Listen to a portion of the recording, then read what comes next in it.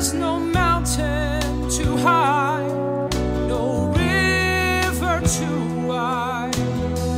Sing out this song and I'll be there by your side. Hello and welcome back to Tveiting Patiently, the appreciation podcast that highlights, dives deeper, and celebrates the work and accomplishments of our national treasure, Aaron Tveit. This week's episode will be more of a dive deeper kind of episode on a topic that's closely related to the drought of Aaron sightings that we've been experiencing since his departure from Moulin Rouge in May: social media. It's no secret that Aaron is insanely private and uses his social media platforms for only work-related posts. While at times that feels like a bummer because as fans of his we just want to know how he is. What is he doing? What's he been working on next? But on the other hand, his sporadic presence on social media and his boundaries, they're also traits that I personally really admire about him. Social media has two sides, and Aaron has voiced his opinion on the topic multiple times before, so I wanted to dive in a little to his perspectives today.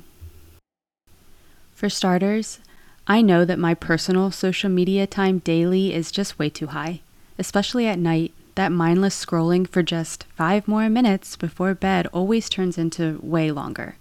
I mean, you can relate, right? I know I need to spend less time on it. It's just become so natural and mindless to reach for the phone and open the apps. I'm envious that Aaron most likely doesn't have that problem because he seems to have the boundaries in place. When he spoke with his fellow Moulin Rouge co-stars Ricky and Tam on the Bants with Boo podcast, Aaron spoke about how he was actually one of the first people to have a Facebook, because Facebook had just come out when he was in college at Ithaca, and in the beginning, he said he liked it.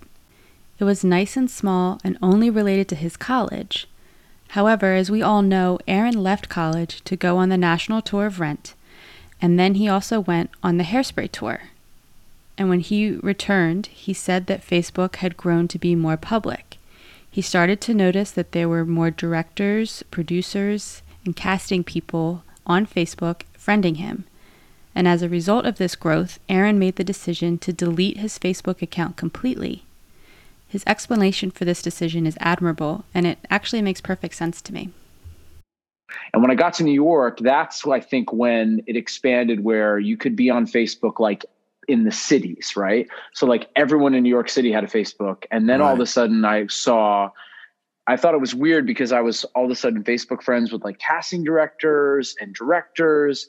And I very quickly was like, wait a minute, I don't want these people to know anything about me because I want to be able to walk into a room and suspend all their disbelief, right? So actually, I don't want them to know that I'm a dickhead. No, seriously. Like, I don't want them to see a picture of me and my friends and think that's that guy I saw the thing, right? So actually, very quickly for me, I was one of the first people out of the gate with Facebook. And then I deleted my Facebook in 2006 and didn't have any social media for the subsequent 10 years. Yep. After deleting his Facebook, Aaron had said that he was adamant that he would never be getting his own social medias. I guess it's because his opinion for social media goes against the social trends and norms now, but it seems that in interviews when the topic of social media comes up for him, he's always having to defend his stance. It catches many people off guard that he's so against using social media in the way that others use it commonly today. I don't know, but but then it was kind of a conscious choice to not be on any social media. Maybe any you're not even Facebook. No, I was on Facebook when it started, when it was just in my college. But, no Instagram, no Twitter. No. Wow, you're. I don't know. I think there's something to be said about people not knowing too much about me besides what they see of my work. Mm-hmm. That's how it used to be. So I think why not? Why does it have to be a 24/7 thing? So. Yeah. But people would say it gives you a chance to connect with your fans. Yeah. It gives your fans a chance to see who you are besides your character, and that there's market value in that. And specifically in your field, a lot of actors have been able to use that and monetize that. Yeah. I definitely see there's worth and value for it, but I don't know. I've kind of seen the other side of it too, that it has been a bit of a valuable experience for me also, you know. To try and stay more. Yeah, you know, when I was on Facebook, I started to notice that I was becoming friends with people that I would then have to audition for, you know, casting directors or producers of shows.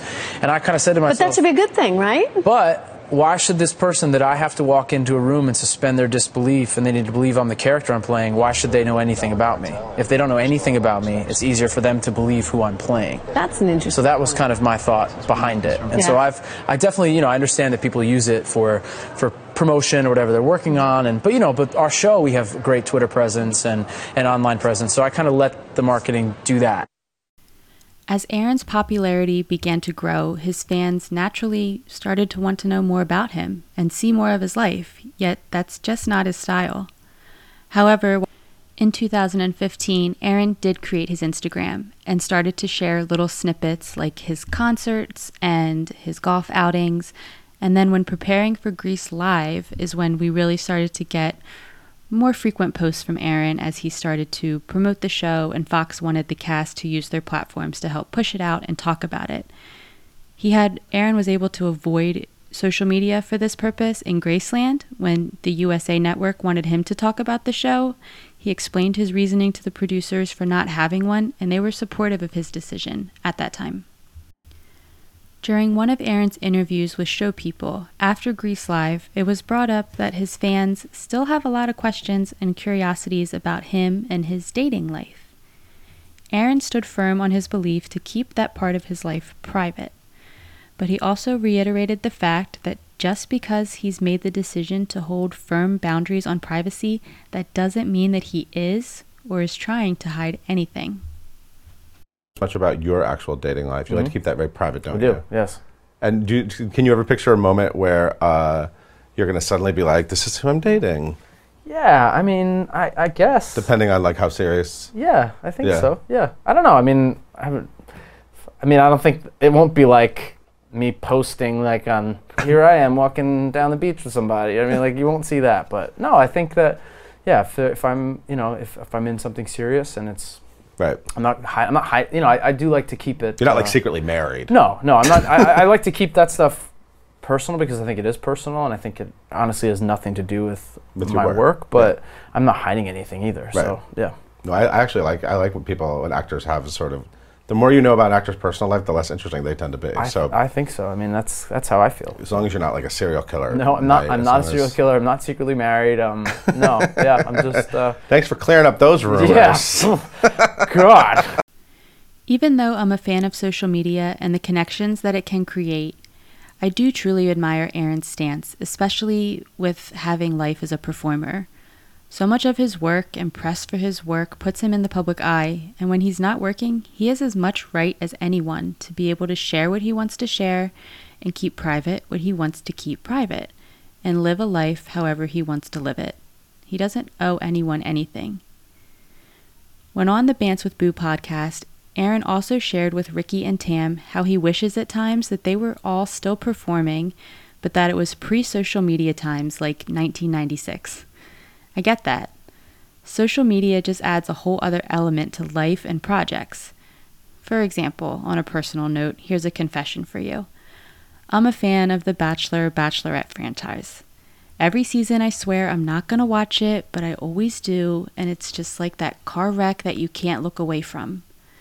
But the seasons just aren't the same now since the introduction of social media, specifically Instagram. There's so many spoilers and dirt on there from the people who come out of the woodwork and spill tea on the contestants. We often know the endings of the show before they're even aired, and the show was just much better pre-social media. It was a little more authentic in regards to why people went on the show when becoming, quote, Instagram famous wasn't an option. But anyway, I digress. All that to say, I understand where Aaron's coming from when he wishes he was back in pre-social media times. We are too deep and too dependent on social media now for it to go anywhere. And social media specifically related to Aaron has been a gift in many ways because even if he isn't on there posting, we still have the treasures to refer back to, like the Ricky lives throughout his time as Moulin Rouge, or photos that others have shared of him at certain events lately. Getting those small snippets of Aaron and what he's been up to when we haven't seen him and don't know when we will really get to see him next just adds those little rays of sunshine to our days. I think he will, but I personally hope that Aaron does hold firm on his social media boundaries. It's just another admirable quality about him and says a lot about who he is, both as a person and as a performer. I know this episode was a bit of a random one, but it just felt like a quick topic I wanted to dive a little deeper into for how it relates to Aaron and his work. So thank you so much for listening today and for your continued support of this podcast. If you're looking for more fun Aaron content, you can find me on Instagram at tveiting_patiently. I hope to see you back here for episode 14.